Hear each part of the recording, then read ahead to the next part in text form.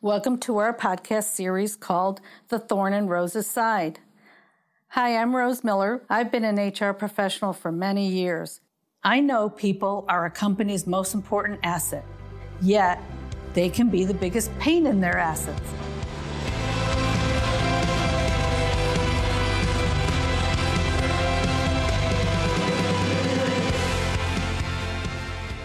In my role as an HR consultant, a professional requirement is to keep up on the ever-changing landscape of employment laws, HR best practices, and workforce stressors. It's a lot, but us HR folks are a resilient bunch. The successful ones are always ready for change. Reinvention should be embraced to prepare for change. I was speaking with a peer group of women leaders the other day. I love this group of power women who come from all walks of life and various careers. They are smart, fun, and empowered. We support each other in many ways, both personally and professionally. We understand how these things are deeply tied together. The group's facilitator often presents topics that are thought-provoking, and it challenges us to learn about ourselves so we can lead with more self-awareness. And if you've ever worked for someone who was not at all self-aware, you would fully understand the importance of this exercise. This month, we were asked the question, if you could reinvent yourself or change something at this point, how or what would it be? It's a rare leader who hasn't reinvented him or herself several times in their career. Look at what the past 2 years have done. Good or bad, we all needed to reinvent various pieces of our lives. Businesses needed to shift and pivot. We all had to flex and change to survive. Reinvention became survival.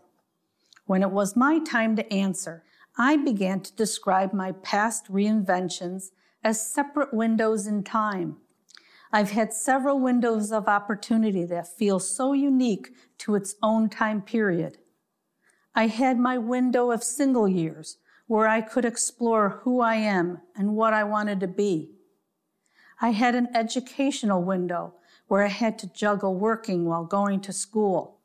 Where experience cracked open a window, I found that having a good education opened up more opportunities for advancement. I watched myself go through my career windows, which allowed me to learn and grow professionally.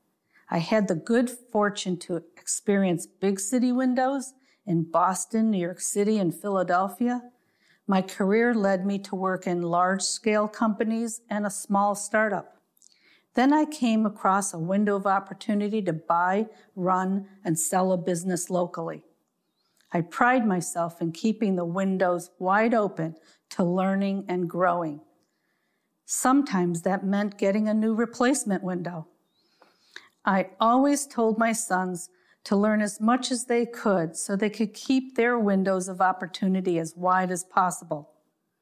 My oldest son is autistic, and I had to work hard to crack open some windows for him that would otherwise be shut without my advocacy. Successful diversity initiatives are meant to kick open some windows that have been systemically shut. Sometimes the thing is stuck with old paint and out-of-date mechanisms, and tools are needed to use to pry open the window. I find leaders create their own windows of opportunity. I found the secret to growth is to keep the windows always cracked open, to keep the air of new ideas flowing in.